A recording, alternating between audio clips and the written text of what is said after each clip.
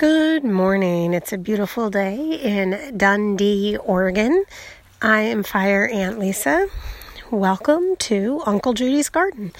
So I have a friend, and I'll just say that her internet name is Uncle Judy, and I am at her home in Dundee, Oregon, which is about 90 miles north of Eugene. So we're moving north, which is down the Willamette River Valley, and she is in a pretty good sized suburban-ish lot, and she has a lot of really great things growing here, and I'm hoping that she's going to join me for a conversation a little bit later today.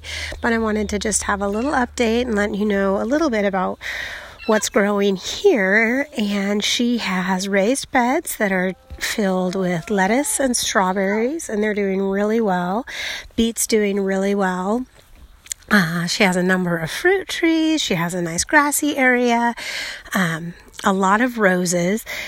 It's very near to Portland. Dundee is maybe, 40 minutes drive from Portland, and Portland is the rose city, so this climate is very good for growing roses, and she has a number of different roses in bloom as well. So there are a lot of beautiful things happening in this garden, and it's further evidence to me and kind of the reminder that, in different climates, you're going to have different levels of success with different type of plants. And you really, if you want to have a beautiful, prolific, easy to maintain outdoor space, you have to really embrace the climate that you're living in. And so in a place like Dundee, Oregon, that's kind of easy to do because a lot of the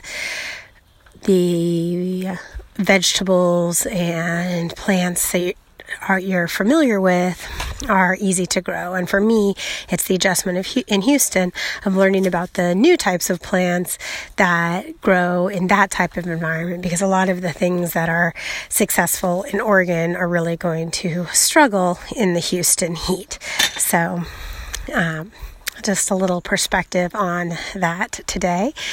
Thank you so much for listening. I hope that you have a wonderful day. I'm Fire Aunt Lisa. You can find me on the internet by typing in fireantlisa.com. Thanks so much. Have a great day.